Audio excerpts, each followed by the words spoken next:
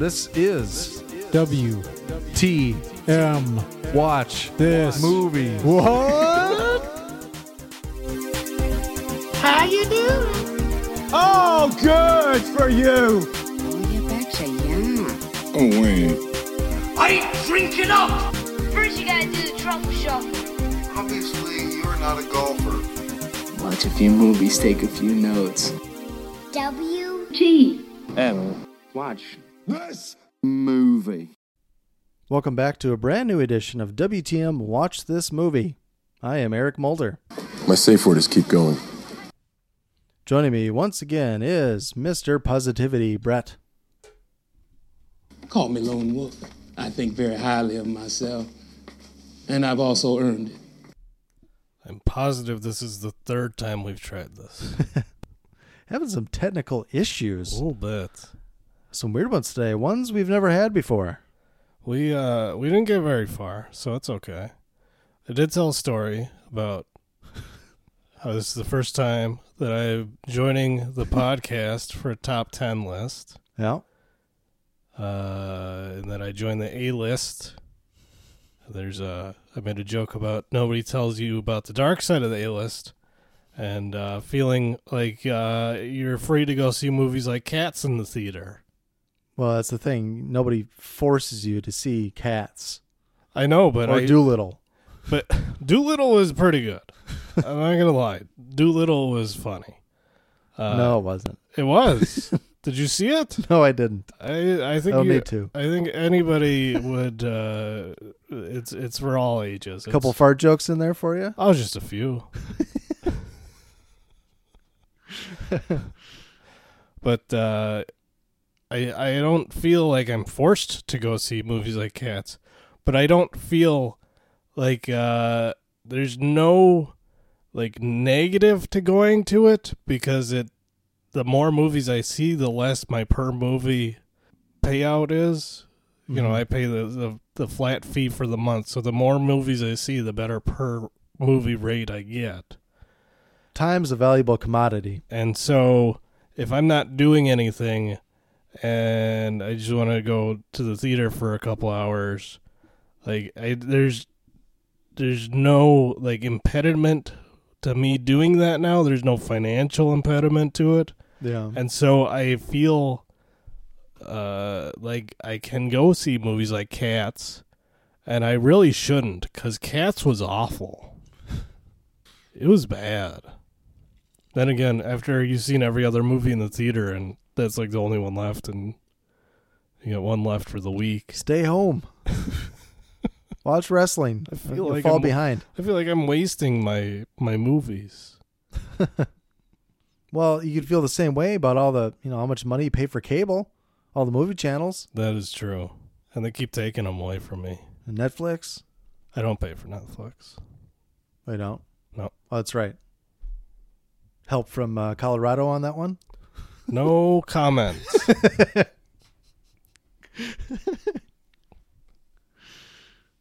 All right. So yeah, Oscars are this weekend.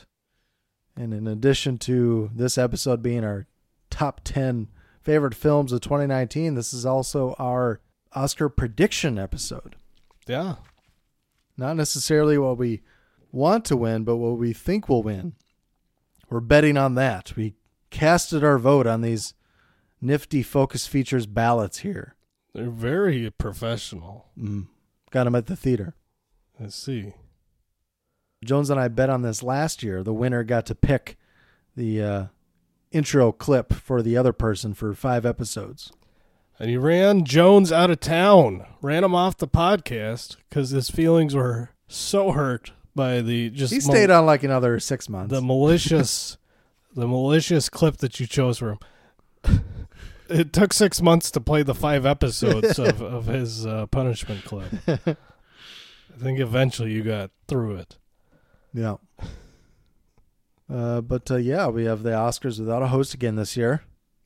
Still so white. Mm-hmm. Still so male. What about us, Brett? What about us? That's true. What about us? Hashtag what about us?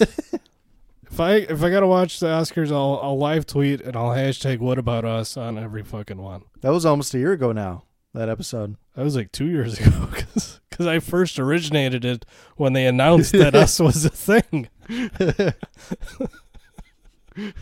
was like it was like a year and a half. So it was like summer of 2018, I think, is when I coined the hashtag.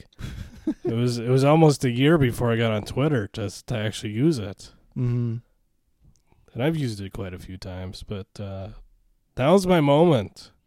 I remember there being a lot of people arguing on Twitter and whatnot in the spring and in the summer, if Lupita Nyong'o doesn't get nominated for us, we riot. Right. Now, I'm not hearing that shit at all. All I'm hearing is like, why didn't J-Lo get nominated? Yeah, or where's Greta Gerwig's nomination? And Aquafina. Where's the farewell on here? I didn't even see that movie. After this episode posts, if we get to actually post this, if it works, we'll post out, or I'll tweet out our pictures of our ballots. You can follow along on Twitter. Yeah, and I'm sure you'll be live tweeting the Oscars. First time you've ever watched the Oscars from soup to nuts. You watching the red carpet? I don't know. There's Ring of Honor's got a show on in the afternoon. I don't know when it ends. Yeah. I think it's on early. I think it starts at like 2. So I'm probably over by 5:30. There you go. Red carpet doesn't start until 6:30, so you got that. I mean, you can't miss moments like Sacha Baron Cohen dumping ashes on Ryan Seacrest's tux. What about that dude that grabbed Scarlett Johansson's titty? Is that still happening? I don't know. When was that at the Oscars? It was at something. It was like I don't think it was at the Oscars. It was early in her career. Not early in her career, but like I don't even know if I remember that. I forget what his name was. I think he worked for E.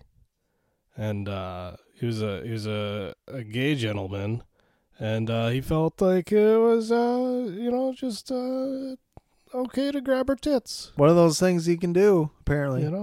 When you're a gay person, you just grab by the titties. Are you gonna leave that one in?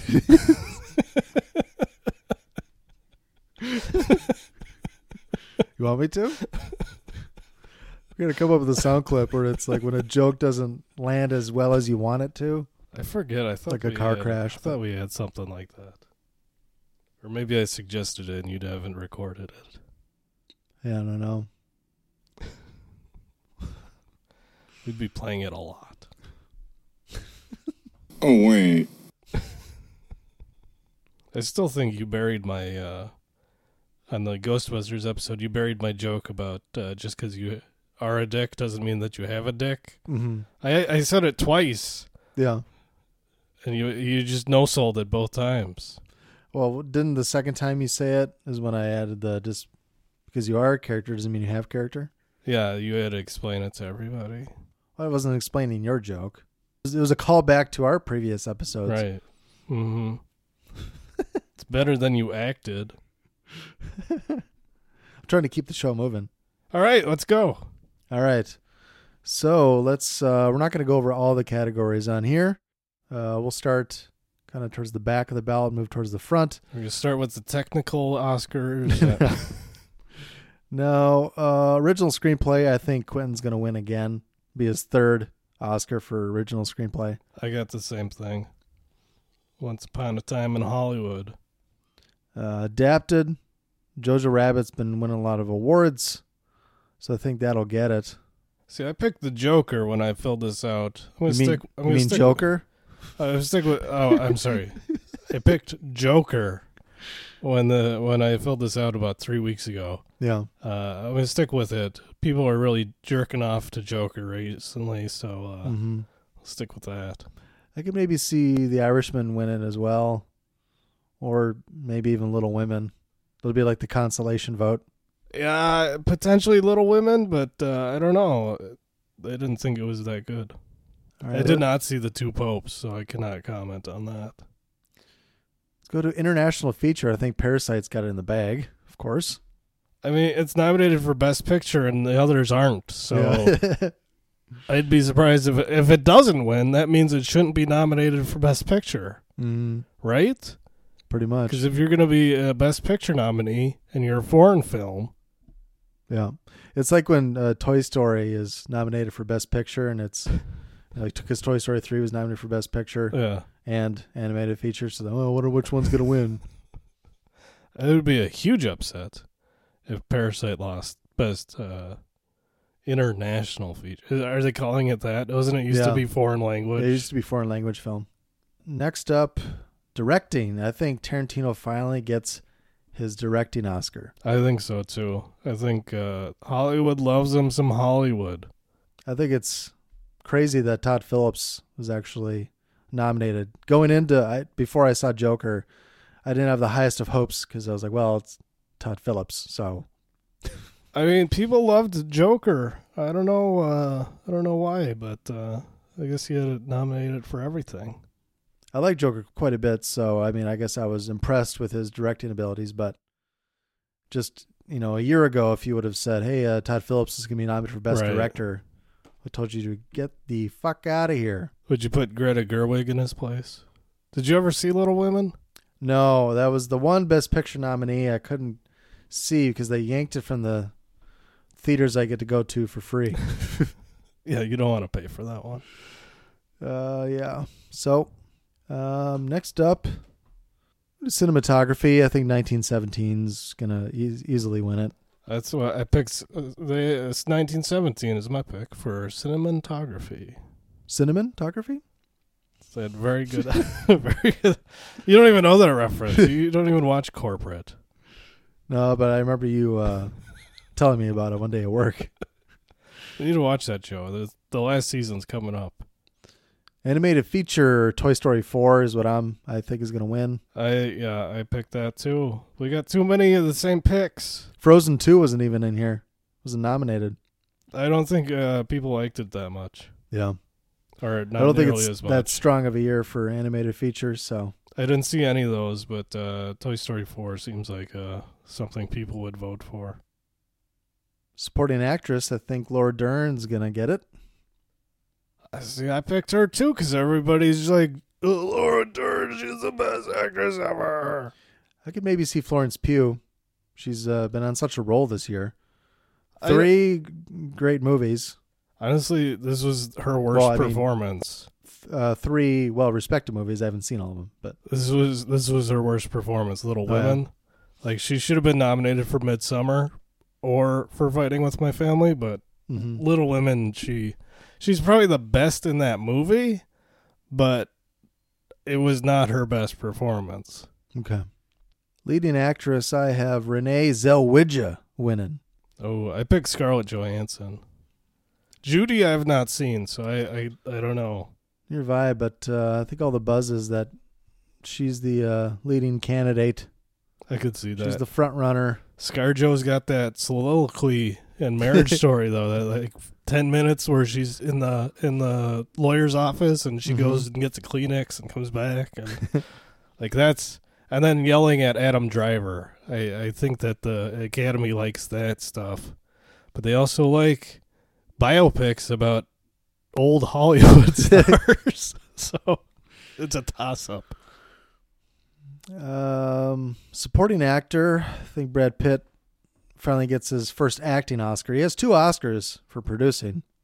Yeah, I think he Best gets Picture it. winners. He seems to be the golden boy this year. Leading actor, I have Joaquin Phoenix winning for Joker. Same. Best Picture, I have Once Upon a Time in Hollywood. Me too. Tarantino finally gets a Best Picture winner. So it's gonna come down to supporting actress And a lot of the other stuff. and editing, adapted screenplay, and then some of the other ones where we just kind of throwing guesses at the wall. Yeah. I think I have documentary feature in the bag, though, with American Factory. The Obama's Netflix documentary. So I didn't know that was Obama's movie when I did this. I won't change my pick, though. We'll try to go for it. All right. Well, after listening to this episode, you can see all of our complete ballots on Twitter. And then follow along. Are you going to tweet too? I might, I tend to, but I think you would spend a little more time in the trending timeline joking along with other people, and I'm trying to pay more attention. I'll probably just do one thread with a bunch of snarky remarks. Yeah. Hashtag what about us? That would not surprise me. I don't necessarily go in the trending topics, but maybe I will. But yeah, at Positively Wolf 1, at watches_movie. Yep, follow along with us. Follow along. And the rest of the 25 million people, probably be another low year for the Oscars. Probably. Although there is multiple movies that did very well at the box office that were nominated for Best Picture, so I could see an uptick in the ratings. The Joker is a popular movie. That's nominated. Once Upon a Time in Hollywood is popular. Even Parasite made a bunch of money for an international film. Yeah, this is one of the years where it seemed like the Best Picture category is filled with really popular movies. It's been a while since I've kind of noticed them picking movies that people actually talk about and like and did well at the box office. So without further ado, let's get into the top 10 here. All right. Our top 10 favorite films of 2019, year of our Lord. So we'll just go 10 to 1, and then after that we'll do some honorable mentions, some films that just missed the list. All right. You want to go first, or shall I? Doesn't matter. All right, I'll go first. Coming in at number 10, Joker. Joker. Not on my list of top 10. Mm-hmm. It was good. I enjoyed it, but I didn't care for the ending, and there's too much Bruce Wayne. Too much Bruce Wayne or too much Thomas Wayne? Too much Bruce Wayne's parents dying. Yeah. I didn't need to see that again. Yeah, it never bothers me when I watch his parents die. It's almost like I think a tradition. I can't wait until Robert Pattinson's parents die in the Batman movie. I think part of it was I kind of Robert Pattinson's Batman parents, not his real parents. I didn't expect it to be or I thought it was going to be like all this, gritty character study of the Joker and mental illness, and I kind of assumed like, oh, they're not even going to mention Batman. And then he showed up. Like, I was okay with his dad in there until he died. And then I had to see that scene again. Oh, he grabs their pearls. Spoilers. Some people don't know that Bruce Wayne's parents die, okay? Anyways, what did you like about it? Did you want to say anything positive about it? Made my list. Although I will concede that I think the list overall this year is weaker than in past years. Okay. Like the first, my top three or four, I really like. And then it was kind of like, I don't know, there's a bunch of movies I thought were decent. Mm-hmm. I could throw those in, I guess. But I wasn't over the moon with some of them. Although, for example, a list from last year, which I should recap just to go through the changes. Mm. Last year, my number 10 was Thoroughbreds. Vox Lux was at number 9. And then I had Hereditary at number 8. A Futile and Stupid Gesture at 7. And the favorite at 6. Mission Impossible Fallout was 5. Annihilation 4. Roma 3. Stars Born 2. And number 1 was The House That Jack Built. And the only update I had to that was Vox Lux moved from number 9 to number 7. And 7 and 8, moved up 1. But like Mission Impossible Fallout at my number 5, fuck, I think I've watched that 5 times. Find it entertaining as hell. I think I've seen maybe 3 of those movies that you listed. Yeah. I think even my honorable mentions I probably enjoyed or thought were better than honorable mentions this year. I think my top 9 are definitely my top 9, and then like from there down it gets a little more muddied as far as what I like best. So, Joker, usually we go through the details again. Mm-hmm. So, just go through it again. Directed by Todd Phillips, starring Joaquin Phoenix, Robert De Niro, Zazie Beetz, Francis Conroy, Britt Cullen, Shea Wingham. Synopsis: in Gotham City, mentally troubled comedian Arthur Fleck is disregarded and mistreated by society. He then embarks on a downward spiral of revolution and bloody crime.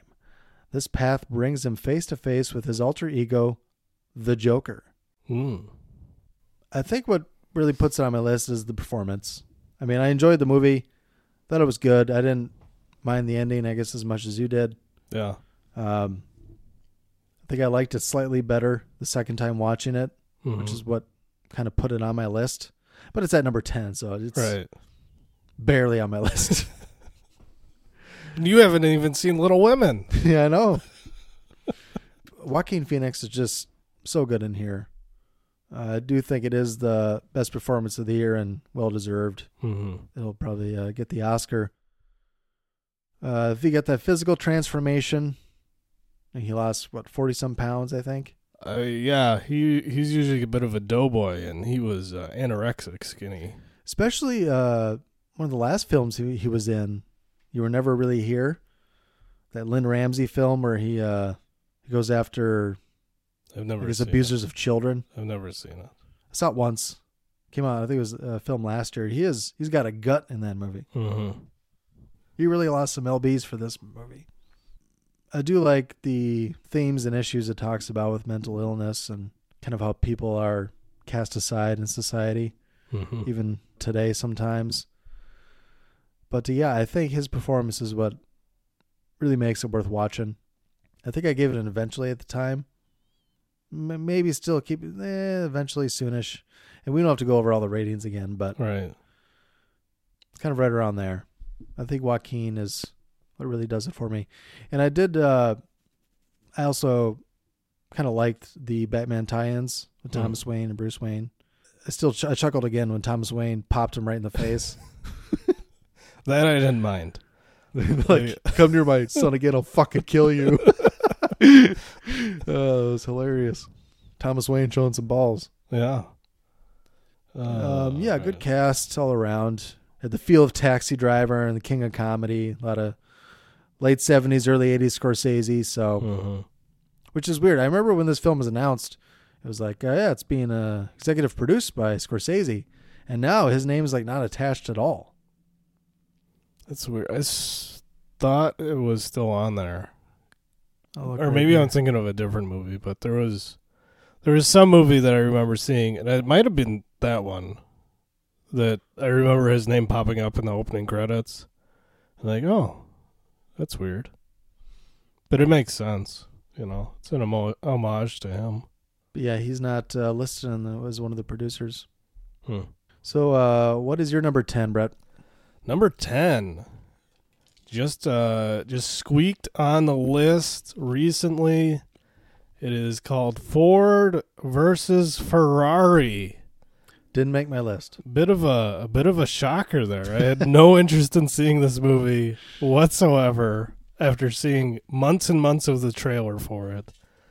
And then I felt obligated to see it as it's a Best Picture nominee, and I really enjoyed it. It was a lot of fun. It's directed by James Mangold. It stars Matt Damon, Christian Bale, John Bernthal. Let him watch. Catriona Balfe, Josh Lucas. Josh Lucas is a real piece of work in this movie. He's a real jerk. Let's see. Synopsis is American car designer Carroll Shelby and driver Ken Miles battle corporate interference, the laws of physics, and their own personal demons to build a revolutionary race car for Ford and challenge Ferrari at the 24 Hours of Le Mans in 1966. Yeah, like I said, this was a lot of fun. I thought Damon and Bale played off each other really well. Christian Bale was fantastic as Ken Miles. Real entertaining. And it was yeah, I don't know. I just really enjoyed it. It was a lot better than I expected. Not that I expected it to be bad, but I enjoyed it a lot more than I thought I would. It was kind of what I expected it would be. I figured I would like it a decent amount, which I did, especially since 67 Shelby GT500 is my favorite automobile. Yeah. Not in the movie, but an earlier version of that. And I don't claim to be a car guy, but Neither am I. I do enjoy to watch. I did enjoy watching them building the car and testing it, and then actually going out and racing it, and kind of the tactics that they used throughout, and then the give and take between Shelby and Miles and the Ford company, and then the rivalry with Ferrari was great. So yeah, I thought it was fascinating to kind of learn about Shelby. Yeah, and I didn't even know who Ken Miles was. No, I knew who Shelby was. I had no idea who Ken Miles was. I've heard of Carroll Shelby. I know that he designed a car, but that was about it. But yeah, and it's 2.5 hours long, and it just, the pacing's good. It zooms by, doesn't it? It never feels like it lags. It keeps on moving, and it keeps you engaged, and there's little funny parts to it, and a little bit of drama, and yeah, number 10, Ford vs. Ferrari. All right. Let's see, my number 9, Midsummer. On your list, huh? Number 3 on my list. All right. Then I will yield the floor to you since it is higher on your list. Midsummer is directed and written by Ari Aster. Stars Florence Pugh, Jack Reynor, Wilhelm Blumgren, William Jackson Harper, Will Poulter. That's probably the main cast there. Synopsis: a couple travels to Sweden to visit a rural hometown's fabled midsummer festival. What begins as an idyllic retreat quickly devolves into an increasingly violent and bizarre competition at the hands of a pagan cult. I thought this movie was amazing. You did. Fucking great. Loved it. It's a slow burn, daylight horror movie. Yep. Just creepy vibes throughout. And then it keeps you on your toes.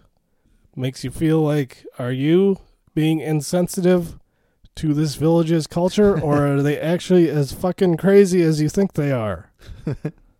I thought the acting was great, the writing was great, built tension throughout, and just fucking crazy shit happening. I thought it was great. Amazing. I think I like Hereditary slightly better, but I still haven't seen Midsummer since I saw it in the theater. So it's been one been wanting to watch again soon. Mm-hmm. And I think it might change quite a bit. You know how much I love Florence Pugh, so oh yeah, I can't have a list without Florence Pugh on it. She got those sweatpants on through the whole movie.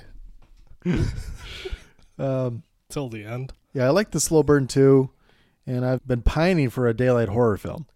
There's some great foreshadowing and just little things that he hid throughout the movie that kind of come back around towards the end or towards the second half, and I really appreciated how he did that. I mean, it's not like a whole lot surprised me. Like, you kind of see a lot of it coming, but that still doesn't make it any less, creepy or even impactful. There's some scenes that are shocking, even if you know it's coming. Just the way that he filmed it. Mm-hmm. He doesn't cut away from stuff that other directors would have. Yeah, Aster definitely likes to show skulls being crushed in a variety of ways in Hereditary and Midsummer. Yeah. Yeah, so Midsummer was my number 3, and you're number 9. My number 9, yes. Yeah, great performance from Florence Pugh, and I kind of like what Ari Aster's been up to lately. Yeah, like I said earlier when we're doing our Oscars, I thought that Midsummer was Florence Pugh's best performance of the 3 movies I saw with her this year. Mm-hmm. And if anything, she should have been nominated for that. over Little Women. Yeah, we can get to some more snubs later on, I'm sure, as we get down towards the top of our lists. Yeah. My number 9, I have a feeling, is pretty high on your list. It's Once Upon a Time in Hollywood. That is my number 2. Oof. Number 2. Way up there. Slow year. So, Once Upon a Time in Hollywood, written and directed by Quentin Tarantino, starring Leonardo DiCaprio, Brad Pitt, Margot Robbie, Emil Hirsch, Margaret Qualley, Timothy Oliphant, Bruce Dern. There's a whole bunch of people in there. A bunch of Hollywood kids, royalty. Mm-hmm. Synopsis. A faded television actor and a stunt double strive to achieve fame and success in the film industry during the final years of Hollywood's golden age in 1969 LA. So, Tarantino films are what I look forward to the most. Like, whenever they're announced, it's like I've been waiting 2 years for this one to come out, right? Basically. And, yeah, he didn't disappoint. It's not one of my favorites of his. Like, out of his 9, if you count Kill Bill as 1, yeah, this would probably be 7th. I think. I'd put it, probably around there, or somewhere in the middle bottom. Mm-hmm. But I think I put Hateful Eight at the bottom, and then maybe Death Proof, and then this. I really like Death Proof. Yeah, I liked it. I like them all a lot. Hateful Eight's like the only one that I'm like, yeah, I like it, but I'm not there yet with like I'm not over the moon with it. Yeah, I've been meaning to rewatch all his movies. I just haven't gotten around to it. Yeah, but this is such a fun hangout movie. I can definitely see myself watching this once or twice a year, maybe. Yeah, maybe not twice, but once. I saw it twice in the theater, and then once on Blu-ray after I bought it. I've only seen it the one time. Probably the main reason it's number 9 on my list and not higher is because I really didn't care for the scene where they kind of just glossed over his time in Italy with the voiceover. I thought that was... You wanted like another 15 minutes? No, I'm saying, well, not necessarily, but it kind of... The movie was starting to kind of drag at that point. Not necessarily like it was bad, but like you started to kind of feel the runtime at that point, and then they That's why just you cut it out. And then he just kind of like hurries up. It's like, let's get through this. We'll tell you what happened. We won't show you, and then we'll kind of quick tell you what happens when it gets back, and then we'll get back to the action. And then the ending just fucking was amazing. Yeah. But yeah, like I said, that's probably the main reason why I have it down at number 9 and not higher, because it's just that one section kind of pulled me out of it. It might be a stay tuned for that missing section with that proposed 4-hour cut coming out. Potentially. Yeah. Could be some scenes from Italy there. And I mean, runtime didn't bother me. If it was another 15, 20 minutes, we got to see some stuff in Italy, I would have liked that too. Yeah. But I think at that point it was like you were starting to it's really kind of slow and meandering up to that point, and then you're kind of waiting for some action to happen, and then they kind of go away from how the rest of the movie is filmed and do some narration. It was weird that Kurt Russell was narrating it too, considering he was playing a different character earlier in the movie. Yeah. But yeah, other than that, fantastic. Loved it. Great finish. Yeah, great soundtrack. Cinematography was great. Production design is just incredible. Yeah. They really transform LA into 1969 LA. I mean, I know, I was there. But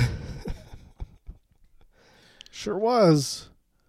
I mean, it's number 2, but it wasn't close. Like it wasn't a hard decision between 2 and 1. Mm-hmm. I knew what my 1 was, and this didn't really get close to 2. It's kind of a little bit of a drop off, but I mean, yeah, I love this film, and you love those good hangout movies where you get to hang out with characters you like a lot, which is kind of reflected in the acting nominations. Yeah, you got Pitt and Leo. Yeah, I both thought. at the top of their game. Yeah, they both did a great job. And Al Pacino is funny. There's a lot of great characters. Whole cast is incredible. Yeah, good stuff. And hey, who doesn't like movies about Hollywood? I'm a white male, okay? That's why it's going to be the best picture. Now, that was So my they said about La La Land. So that was my number 9 and your number 2. So you got to do number 8 next. My number 8 is Honey Boy. Ooh, that's my number 7. Got pretty close on that one. All right, do you want to do the honors then? I guess so. Since it's slightly higher on your list. You liked it one spot more than me. Honey Boy was written by Shia LaBeouf and directed by Alma Harrell, starring Shia LaBeouf, Lucas Hedges, Noah Jupe. And the synopsis is a young actor's stormy childhood and early adult years as he struggles to reconcile with his father and deal with his mental health. Shia LaBeouf was fantastic in this movie. Fucking loved it. Yeah, he was great. I really enjoyed the story. I thought it was written well, acted fantastically. Yeah, I don't know. I don't have anything bad to say about it. It's just a great movie. It's such a unique movie too, with him playing his dad. Yeah, and it's a pseudo. It's mostly autobiographical. Yeah, I'm sure there's some liberties taken here or there, but it's pretty much his life he's putting on the screen. His family life. Yeah, which has got to be hard for anyone. Well, and then I don't know if his dad is still alive or not, but like, I imagine, you know, when his dad sees it, like, you gotta. That's a weird conversation.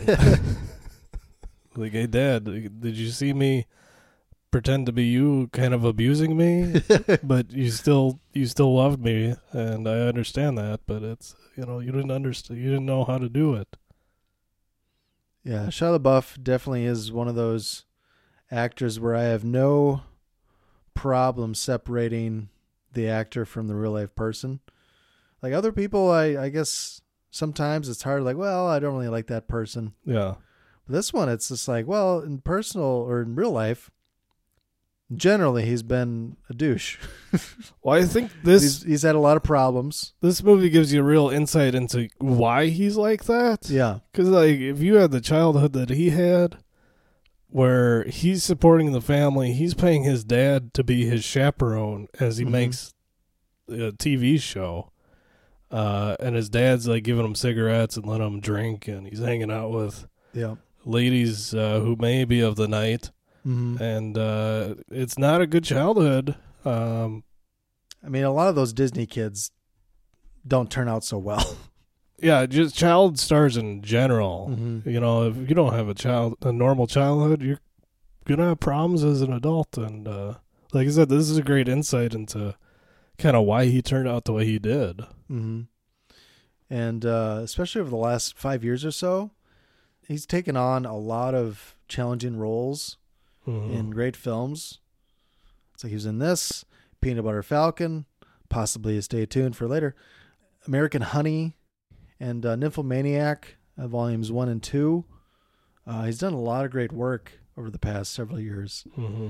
It seems like he might have turned a corner after Peanut Butter Falcon. Yeah. At least he claims to have somewhat turned a corner, so hopefully he can kind of get his life in order and, like you said, getting insight into maybe why they act certain ways. Right. It's kind of provides maybe a better understanding. But yeah, I'm always excited for the next like Shia LaBeouf movie, because it seems like after his like all his Transformer movies and all the blockbuster movies he did, once he was done with that, he's just taking on roles in movies he finds interesting, and he isn't going for the paycheck and things of that nature. So I'm always excited for the next Shia LaBeouf movie. There you go. So Honey Boy, your number 8, my number 7. My number 8, you just mentioned it, the Peanut Butter Falcon. That is my number 7. Oh, so we got them flipped. Yep. So you liked Honey Boy just a little better. I liked Peanut Butter Falcon just a little better. Oh, wait. Honey Boy was my 8.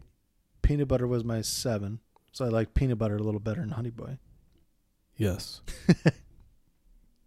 whatever way You is get chocolate correct. with my peanut butter. Whatever way it actually is what I think I said. So I guess we kind of flipped that one anyways. So my number 7, is Peanut Butter Falcon. That's your 8. So I'll go through the details here. The Peanut Butter Falcon, directed by 2 people, Tyler Nilson and Michael Schwartz. Starring Zach Gostigan, Shia LaBeouf, Dakota Johnson, Bruce Dern, Thomas Hayden Church, John Bernthal, John Hawkes. Synopsis: Zach runs away from his care home to make his dream of becoming a wrestler come true. Loved it. Yeah. It's the feel-good movie of the year. I was just going to say, it's the best feel-good movie this year, I think. Nothing bad to say about it. It could have been higher on my list if I liked the ending more. Like the way you talked about how they kind of rush Once Upon a Time. I thought they kind of rushed the ending with Peanut Butter Falcon. I think they mishandled it and then rushed it. Because the last 30-second shot is you just kind of threw that in at the end. Or you think there's about 10, 15 minutes left in the movie, and then it's no. I mean, I'm not going to ruin it, but I actually liked the ending. So, which is funny that you have this higher on the list than me. I thought it was just kind of sloppy. But I think I actually read when this came out and we talked about it that the studio wanted the ending they used is the one they wanted to use, and the studio wanted them to change it. I believe I read that, and they insisted that they have that ending. Okay, yeah, I like it that much because performances are just that good. Oh yeah, Shia LaBeouf's great, and Zach Gostigan is great in here, and very heartwarming. And I don't know Dakota Johnson from pretty much anything. Yeah, she was okay. I don't think I've seen any of her movies other than this. Thomas Hayden Church I thought was great as the has-been pro wrestler. Yeah, this movie hits close to home for me because I had an uncle with Down syndrome, and he was a wrestling fan. Yeah, and so kind of reminded me of him. Mm-hmm. I could see him maybe doing something like this. But so there's a little bit of a personal connection there for me, but I loved it. I loved how Shia LaBeouf, his character treated Zach, as an equal. He didn't treat him like, with kid gloves or special handling. He let him, handle things like any other person, like he would with any other person, and it really opens up the eyes of Dakota Johnson's character. Yeah, and I thought that was fantastic how they wrote that in a way that wasn't condescending or insulting to people with special needs. Yeah, it's definitely a movie that tugs at the heartstrings a little bit, makes you a little misty maybe from time to time. Tear in the eye. Yeah. And then Jake the Snake is out there beating the shit out of him.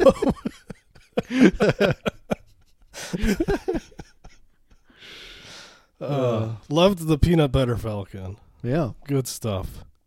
Okay, so that was your... That was my number 8. That was your 8. That was my 7. And we already went over your 7, which was my 8. Yep. Okay, your chocolate, my peanut butter, and my peanut butter and your chocolate. So we're to... You mean honey. Yeah, peanut butter. It doesn't work, though, it doesn't. Back-to-back. It's not the ingredients for Reese's. Back-to-back Shia LaBeoufs. I don't think he'll make another... I don't think he did any other movies, so... If Jones was here, he would have been on his list twice, because he's a LaBeouf boy. Is he? Yeah, he loves Shia LaBeouf, too. So I guess we're up to my number 6. Jojo Rabbit. Did not make my top 10.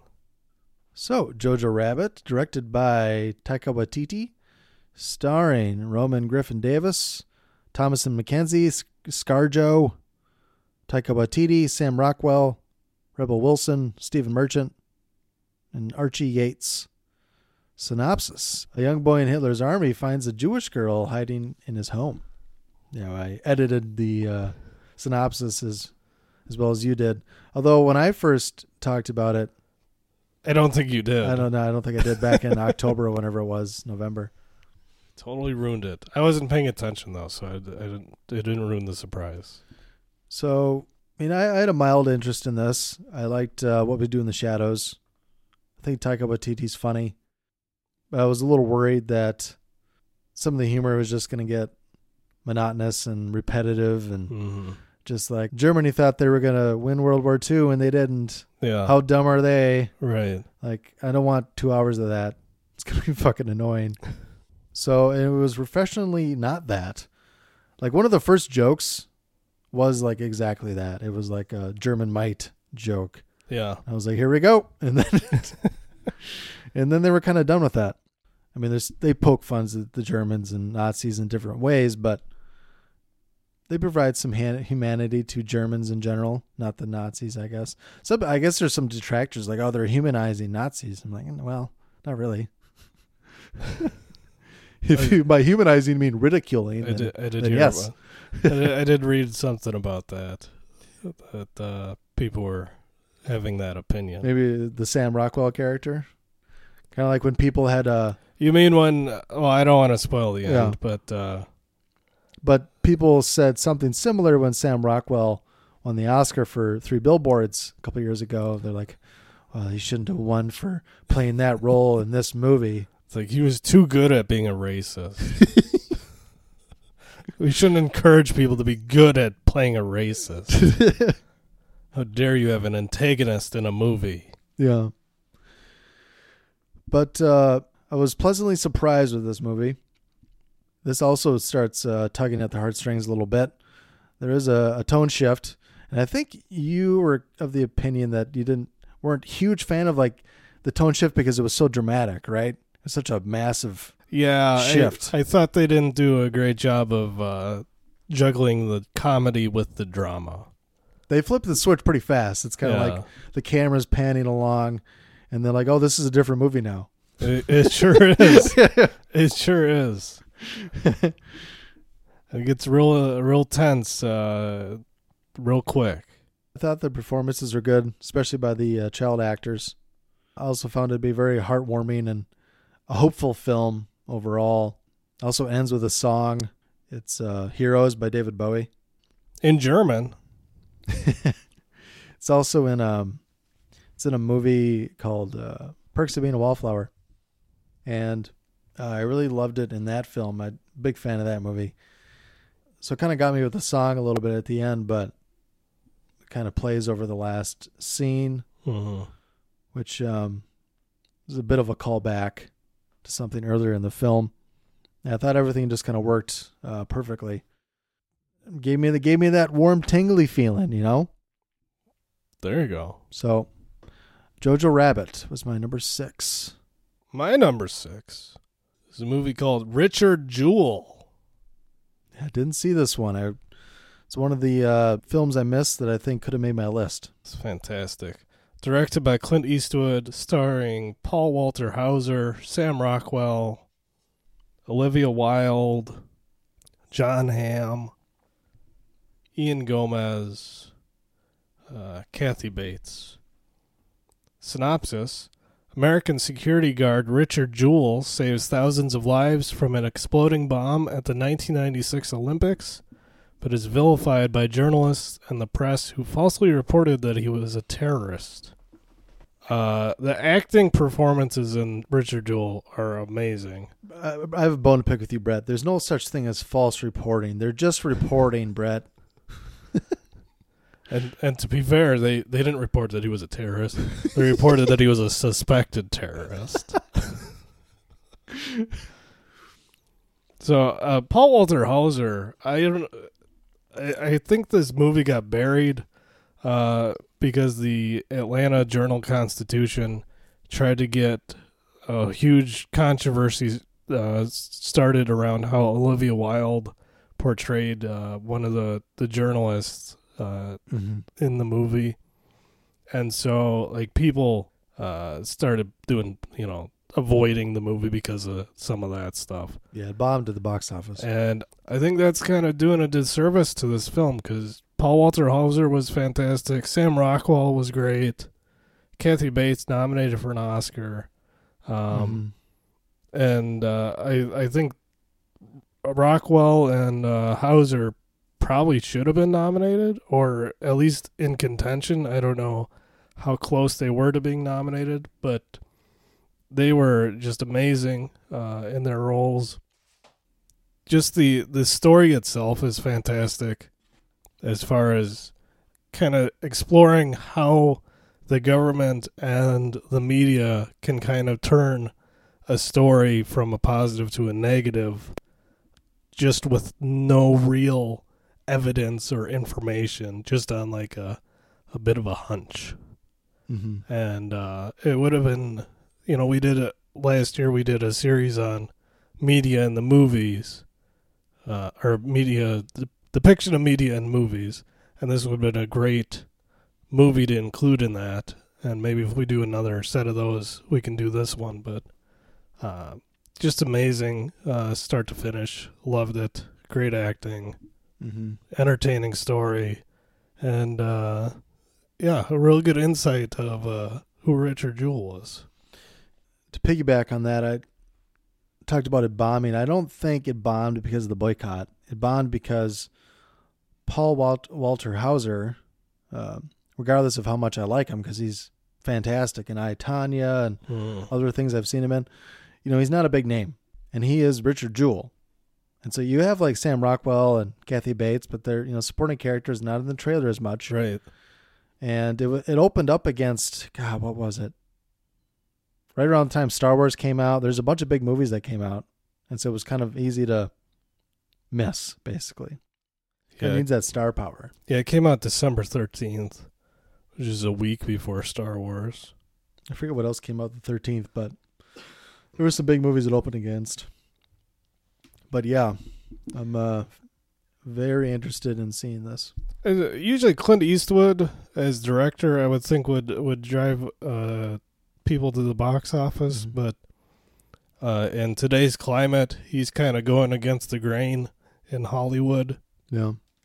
And so I don't know if he has the same kind of cachet with audiences as he once did. Well, the thing is, 1517 in Paris, that was his last film. That didn't do well because it didn't have any stars in it. It's the real people. That's true. But before that, American Sniper, that did gangbusters. Well, he did The Mule. I don't know what The Mule did. I don't think he didn't direct that, did he? Yeah, he did. He did? Okay. And then he acted. That did okay. He didn't, Yeah. It wasn't great. I'm sure it did more business than Richard Jewell in 1517, but probably. It wasn't a bomb. It probably didn't take much to make either, but American Sniper was a huge hit, and that was 4 years ago? Probably at least 4, yeah. So, I think he can still pack the theaters, but there's got to be star power. Yeah. All right, my number 5, Parasite. Not in my top 10. Directed by Bong Joon-ho, starring Kang Ho-sung, Sun Kun Lee, Yeo Jong-jo, Woo Sik Choi, Sodam Park, Jung Eun Lee, and those are the only names I'm going to butcher. Synopsis. All unemployed, Kai-tak and his family take peculiar interest in the wealthy and glamorous Parks as they ingratiate themselves into their lives and get entangled in an unexpected incident. I was highly entertained from start to finish from this film. I know few of the detractors would point to how heavy-handed it is, and it is. It doesn't. I mean, for me, I don't even have to agree with its message wholeheartedly to appreciate it. I didn't like any of the characters. I thought they entertained me. There's very little redeeming value to any of these people. Yeah. And I hope there's a way that they can all lose. I still found a couple redeemable characters, but I also sometimes really like films that mix genres. Mm-hmm. And this was comedy, this was drama, this was suspense, this was horror. It was like 4 rolled into one. Mm-hmm. Different. It was kind of like tone shifts. Maybe it was like, well, maybe like the last quarter of the movie is a horror movie, maybe, or so different sections of the film or different things, kind of. Mm-hmm. But I could see myself watching this, maybe not every year, but close to it. Like I was entertained that much. I had a great time watching it. Laughed a lot. A lot of good tension, I thought. Mm-hmm. A couple of batshit crazy scenes. Yeah, I guess that's all I have to say about it. I can appreciate the message. All right. Even if I don't want to, turn into a socialist tomorrow. I don't mind class warfare films. Maybe I missed the message then. He's done that before with Snowpiercer, which I also love. And you like Parasite more than you like Snowpiercer.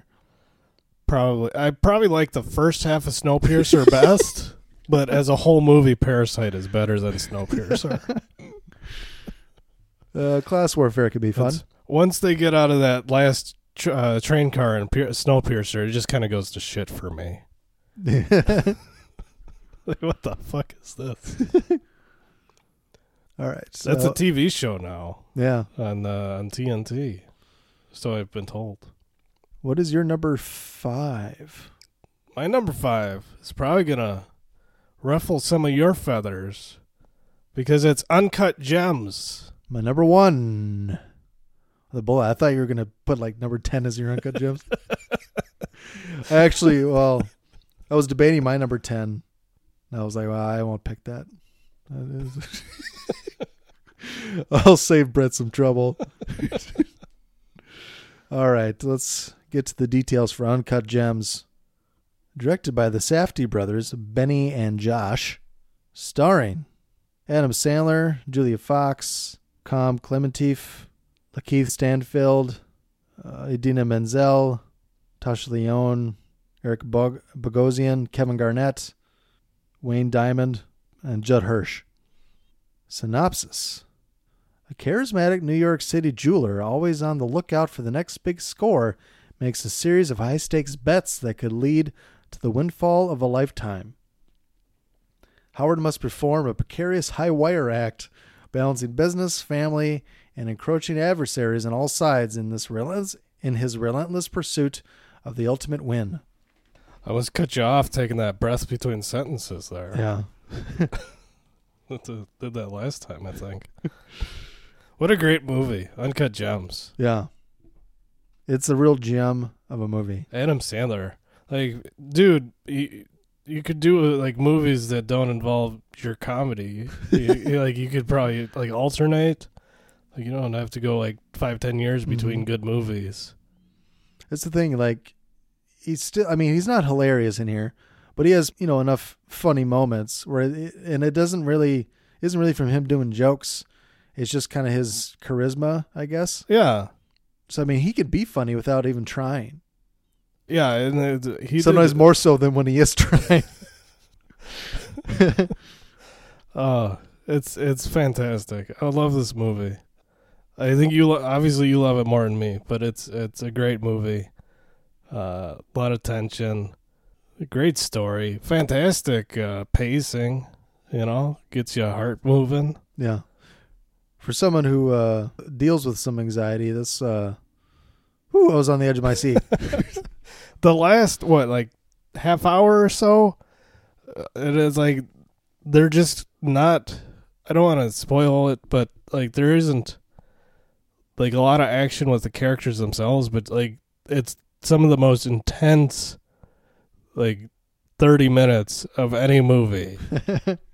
And it's like they really suck you in with the story and get you kind of feeling what the characters are feeling and get that empathy in there. Mm-hmm. And you're along for the ride. They did a fantastic job directing it, writing it, whatever. The whole movie is great. Should have got nominated for Oscars. Yeah, I was kind of pissed that the Academy kind of snubbed their nose at Sandler for doing a bunch of big budget crap movies. he didn't play the game. It's like, well, he's done good work before. This isn't the first time. Punch Drunk Love. I haven't seen the Meyerowitz stories, but I heard he's good in there.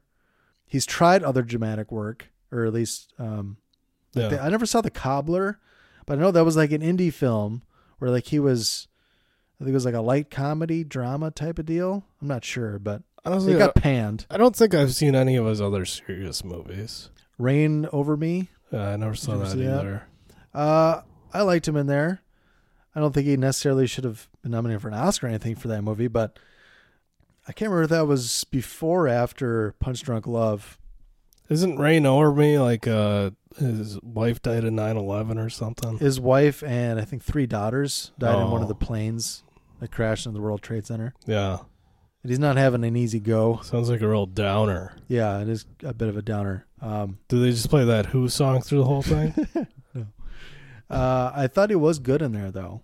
It was one of those movies where like, yeah, you should try more of these. Right. But I think it was kind of a bomb, and he was like, all right, I'm going back to going on vacations with my friends with video cameras. Right. Well, even like Uncut Gems, like he's still playing a character. Mm-hmm. Like he likes, like some of his movies he's just himself, but like there's other movies where like The Water Boy or Little Nicky, like he likes playing characters, but this is just like a more realistic character. Yeah. Usually in those other movies, he's kind of playing the same character. Just like Little Nicky and The Water Boy are pretty similar. Just over the top, just how they sound. Yeah. Whereas this one, like, he gets to be, like, he can be like a Jewish stereotype in this movie. And, but like, I'm sure he's from New York, right? So he probably knows people like this, like the character that he's playing. And he's just imitating people that he knows. I mean, I think I would have picked him over Joaquin to win the Oscar if he was nominated. And, I mean, you could say Sandler did a transformation too. He put on like 10, 15 pounds for this role. And he wore fake teeth, dentures, put a mole on his face. You know how hard that is. I'm sure that was a whole 5 minutes of makeup. You got to get in a trunk naked. But it's like Rami Malek won last year for wearing fake teeth the whole movie. And lip syncing. Yeah, lip sync. Yeah. I just thought he was fantastic in here, and a bit of a personal bias since I could relate to the character more since I lived with a degenerate gambler kind of like him. Gotta love Kevin Garnett in there. Yeah, Kevin Garnett really impressed me. The Minnesota connection, Kevin Garnett. Love me some Garnett. Yeah. He was great. Very surprising how natural he was, even though he's playing himself. Like, he could have been, come off real stiff and, rigid and uncomfortable in his role, but like he was very natural, very much himself, very easy, very fluid performance, and it was great to see something like that. Yeah, I've grown quite fond of the Safdie brothers, and I can't wait for their next project. Good Time was their film from a couple of years ago with Robert Pattinson, which I really liked a lot. So yeah, like the new guys on the street for me in terms of what I'm excited about.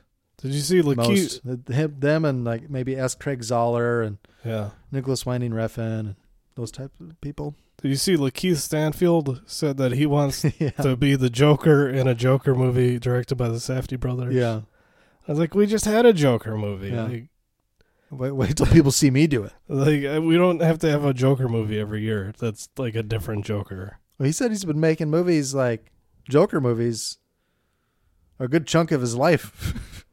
Lakeith or Lakeith. Yeah. Says he goes home and just videotapes himself, makes his own Joker movies.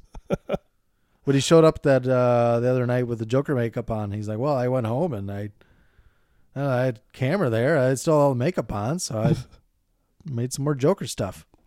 I didn't realize till I saw this that he is also in Knives Out, and it's very different characters. Lakeith Stanfield. He plays a very, not necessarily like by the book, but a very respectable police detective in Knives Out. Yeah. And then in Uncut Gems, he's a dealer of fake Rolexes who hangs out with NBA players. Yep. All right, what is your number? So that was Those my are your 5, That right? was my number 5. My number 4 is a bit of a cheat, but not.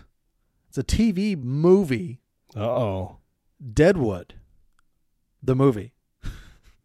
I've not seen it, so it's not on my list. As I said when it came out and I talked about it on the show, you know, there was some premieres in movie theaters. I don't think it got an official release because I don't think it made a box office. But it was on the home box office, HBO, and so it can just be considered like a Netflix. It's not movie. TV. It's not. If it's on HBO, it's not TV. So, That's what I've been led to believe. directed by Daniel Minahan, starring Timothy Oliphant, Ian McShane, Molly Parker, Paula Malcolmson, W. Earl Brown, Kim Dickens, Brad Dourif, Anna Gunn, John Hawkes. Basically everyone from the series who hasn't passed away. Although apparently that's not an impediment to putting actors in movies anymore. Nope. Synopsis. As the residents of Deadwood gather to commemorate Dakota's statehood in 1889, saloon owner Al Swearingen and Marshal Seth Bullock clash with Senator George Hearst. So I love the series Deadwood. The third season, which was the final season, was my favorite. I was loving it so much. And then the last episode was just kind of a letdown. It's like they're going to end it here. Like, because I knew I'd watched it, long after the show had ended. So I knew that was the last episode. And like, it's not like the episode is bad, but how it ends is like, I can't believe there's not another season. Like they didn't know it was going to end when they filmed it. Yeah. And I think this movie gives it the ending it deserves. And enough of the cast is still around, still in top form. Ian McShane, Timothy Oliphant, John Hawkes. Cast is incredible in here. And they didn't seem to miss a beat at all. It was like getting the gang back together, and it worked. Works like gangbusters. Yeah, it was still funny and charming as ever. Had some good drama, a couple shootouts here and there. If you're a fan of Deadwood, I hope you've already seen it, but if not, you got to check it out. All right. Loved Deadwood the movie. So we're on to my number 4, The Lighthouse. Didn't make my list. Honorable mention. I loved it. Directed by Robert Eggers, stars Robert Pattinson and Willem Dafoe. Synopsis: 2 lighthouse keepers try to maintain their sanity whilst living on a remote and mysterious New England island in the 1890s. I loved pretty much everything about this movie. I loved the look of it. I liked how the aesthetic, the visuals, how he intentionally made it look like a very old movie with the black and white and the aspect ratio that he chose to use. Acting was just top notch. Robert Pattinson and Willem Dafoe played off each other perfectly. You get that creepy vibe. Did I say that right? Creepy vibe throughout. You get a little bit of mystery in there, a little bit of suspense, a little bit of comedy, and I thought it all came together very well. I thoroughly enjoyed it, and I loved The Lighthouse as my number 4 movie of the year. Yeah, I could see it making my list after another watch. It's just, I liked The Witch so much more than I liked The Lighthouse, but I still like The Lighthouse. And you're right, the performances were, terrific. Yeah. I don't know, I was a bit underwhelmed, I guess. But I'm sure there's a chance of me appreciating it more after a second watch. I could see that. I think maybe pick up on some more or really know what you're getting into. I think that helps too. Like not having certain expectations. Yeah. Especially as he probably gathered, I'm not really married to the number 8, 9, 10 movies on my list. Right. There's a few on the honorable mentions, like this one is, that could easily jump into the list somewhere next year. But yeah, I'm still really excited for what Robert Eggers does next. good stuff. So there's only one movie left on my list, my number 3, because I already went over 2 and 1. So I got number 2 and number 1 to go. Yeah. Number 3 for me, Dragged Across Concrete. That was outside my top 10. All right. Directed by S. Craig Zahler. Starring Mel Gibson, Vince Vaughn, Tori Kittles, Michael Jai White, Thomas Kretschmann, Jennifer Carpenter, and Laurie Holden. Synopsis. Once 2 overzealous cops get suspended from the force, they must delve into the criminal underworld to get their proper compensation. As I mentioned earlier, S. Craig Zahler is one of those filmmakers who I'm so excited for whatever they're working on next. And he did not disappoint with this one.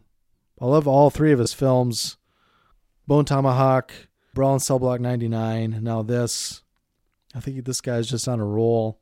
I like the types of movies he makes. They really have like a gritty 70s feel, almost like not like a grindhouse feel, but like just gritty and 70s, I guess is the best way to describe it.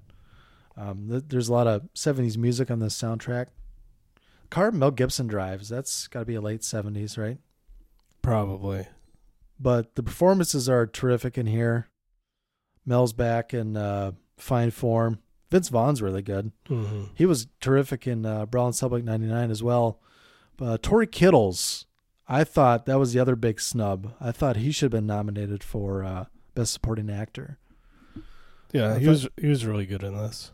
I loved a lot of the dialogue, especially with him. He had a lot of like one-liners, like "move like you and fast forward," things of that nature. A lot of catchy dialogue that he delivered with perfection. Slow burn of a movie, but a lot of good tension, I thought. A lot of unexpected twists and turns. Yeah. A lot of relevant themes. In today's climate. Yeah. So that was culturally relevant to today. Great performances.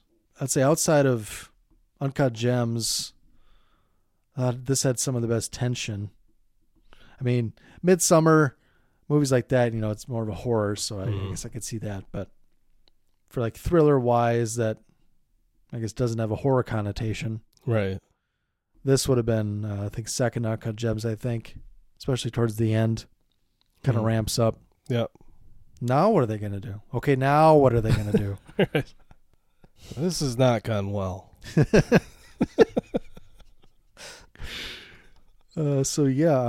Loved Dragged Across Concrete.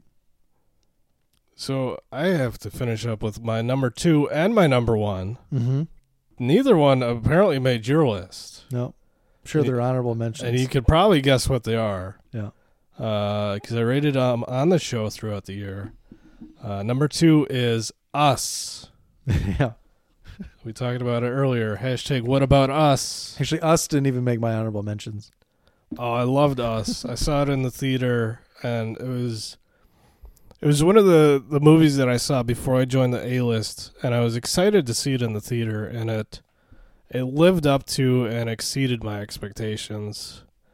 And I don't know, we'll get into it a little bit. It's written and directed by Jordan Peele, stars Lupita Nyong'o, Winston Duke, Elizabeth Moss, Tim Heidecker, Shahadi Wright Joseph, Evan Alex. That's probably enough. Synopsis: a family's serene beach vacation turns to chaos when their doppelgangers appear and begin to terrorize them. So I liked kind of the surrealness of this entire screenplay. I really enjoyed the kind of give and take and the mystery surrounding where the doppelgangers came from and what they want. What are they? And they don't necessarily explain a lot of it away. It's kind of left open to your imagination. I guess they explain some of it. Yeah. But the acting was fantastic. I thought there was a lot of humor in it. Jordan Peele is a fantastic writer and director. I always enjoyed his work on Mad TV and Key and Peele. Get Out, I didn't care for as much as this one, but yeah, Us, it really hit me the right way, and I loved it. There was things in it I liked quite a bit, but overall I was just meh. I was disappointed. I like Get Out much more than Us.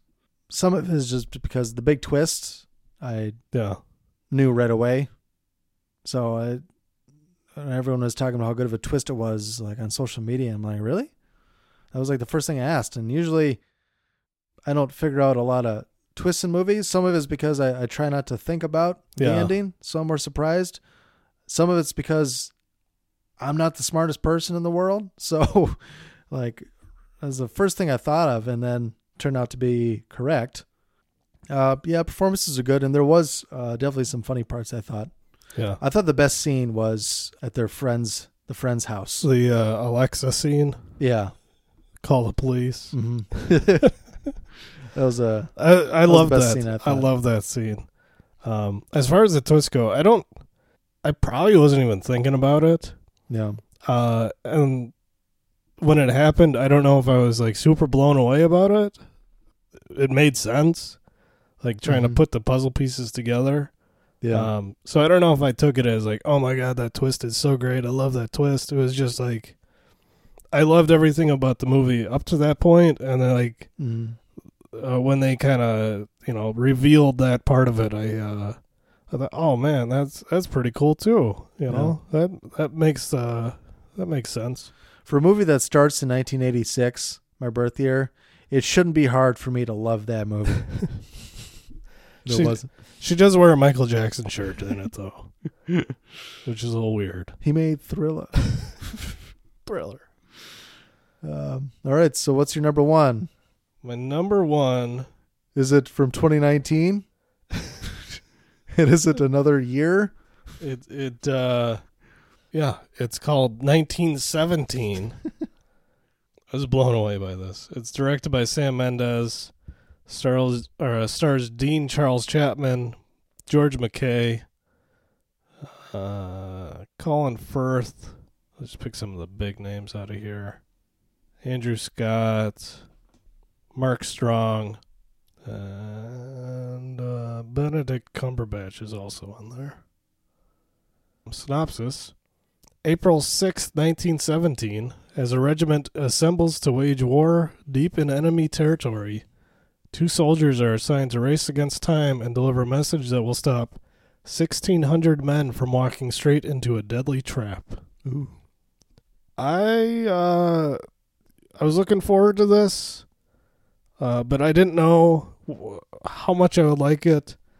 I'm not usually into war movies. Mm-hmm. They're not the ones that I usually go out of my way to see.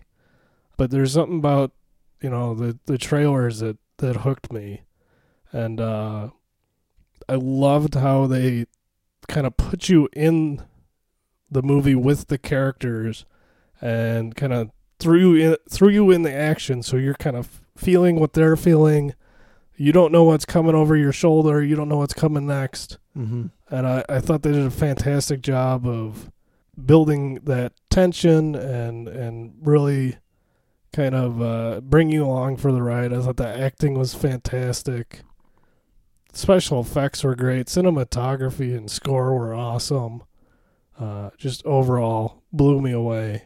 Loved 1917. I thought about putting this as my number 9 or 10. We're like, well, I can't blow up Brett's list. Just, trying to put it on there. So I was like, well, I can always reassess after I see it again. Maybe you could make it higher up the list, maybe like a 7 or a 6. Because I wasn't as enamored with it as you were. I thought it was technically well made. I didn't think the acting was as good as you did. Well, you also missed like the first minute and a half or 2 minutes. No, like I said, 30 seconds probably. Wow. But like I said, that could have affected how I enjoyed the movie. But the two main characters, I thought they were good. I didn't think they were bad. I thought they're all right. But thinking about a movie where, it's one long shot, I thought they did that better in Birdman, or at least I thought the performances were a lot better in Birdman. Well, I think the main actors were great for what they were meant to be. Yeah. They're young soldiers, inexperienced, on a mission where they're probably underqualified to do it. They're scared to death, not really having seen probably a lot of action. Mm-hmm. And all of a sudden they're thrust into no man's land.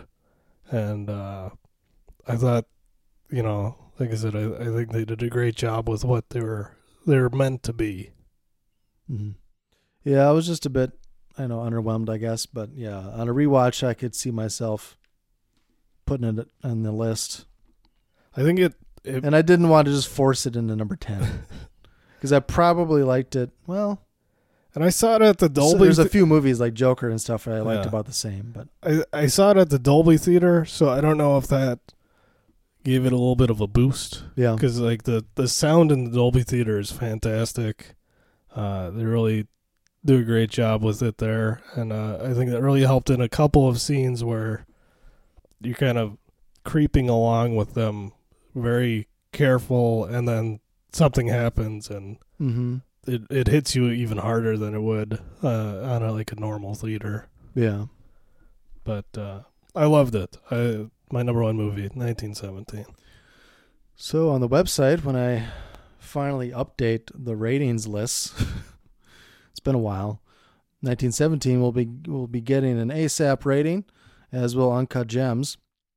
And stay tuned for our upcoming episodes on Teenage Mutant Ninja Turtles, the OG, Little Big League, and more recently seen episodes to come as well. You want to throw out some honorable mentions? Yeah, we could do that. Because I pretty much mentioned a bunch of them on your list for honorable mentions, except for Us, I guess. It was like the only one that was not an honorable mention. And the only other ones I had were John Wick 3. Yeah, I didn't like that one. Didn't you like it the most out of all of them? It doesn't say much, but you liked out of the... I liked the first one the best. Okay. Marriage Story. That was also close to getting to my number 10. It's technically, I had that at 10. Mm-hmm. But I was like, I don't know if I could put Deadwood in or not, because I knew I was going to put Deadwood in at 4. Yeah. Velvet Buzzsaw, I thought was a lot of fun. It's a Netflix movie. Dan Gilroy. Yeah, I didn't see that one. Guy who did Nightcrawler. So it has Rene Russo in it. Of and course. Toni Collette. It's a 2019 movie with Toni Collette, and you didn't see it. Well, I saw enough Toni Collette movies. Climax. Sorry, continue. No, I was just trying to... I know how much you what like to else wax she's poetic about Toni Collette, so... Climax, I thought was fun at times. It's a strange, unique movie from Gaspar Noé. And The Irishman was the other honorable mention that hasn't been mentioned thus far. So, Fighting with My Family was at number 10 until I saw Ford vs. Ferrari. So it just got aced out. Queen and Slim, I really liked that one. I really want to see that. I really enjoyed it. There's some things in there that they probably could have done better, but like overall, it's a fantastic movie. Mm-hmm. Jumanji: The Next Level, fucking great. Was it Next Level? Danny DeVito and Danny Glover really add a lot comedically, especially when they're in Jumanji and Kevin Hart and The Rock are pretending to be them. Yeah. You're going to hate this. 3 from Hell. It was fucking great. I loved 3 from Hell. And then It Chapter 2 and Rambo Last Blood will be the last 2 that I mentioned as honorable mentions. All right. So yeah, look out for our future episodes. We got a lot coming down the pipeline here. And you can reach out to us. You can email us at watchthismovie@yahoo.com. Follow us on Twitter at watchthis_movie and Brett at PositivelyWolf1. Please rate and review, subscribe on Apple Podcasts, Stitcher, Spotify, Google Podcasts, many other podcast apps. And check out our website at WTMWatchThisMovie.com. And Brett, where can people go to get some of our lovely merch? Maybe support the show a teensy bit financially?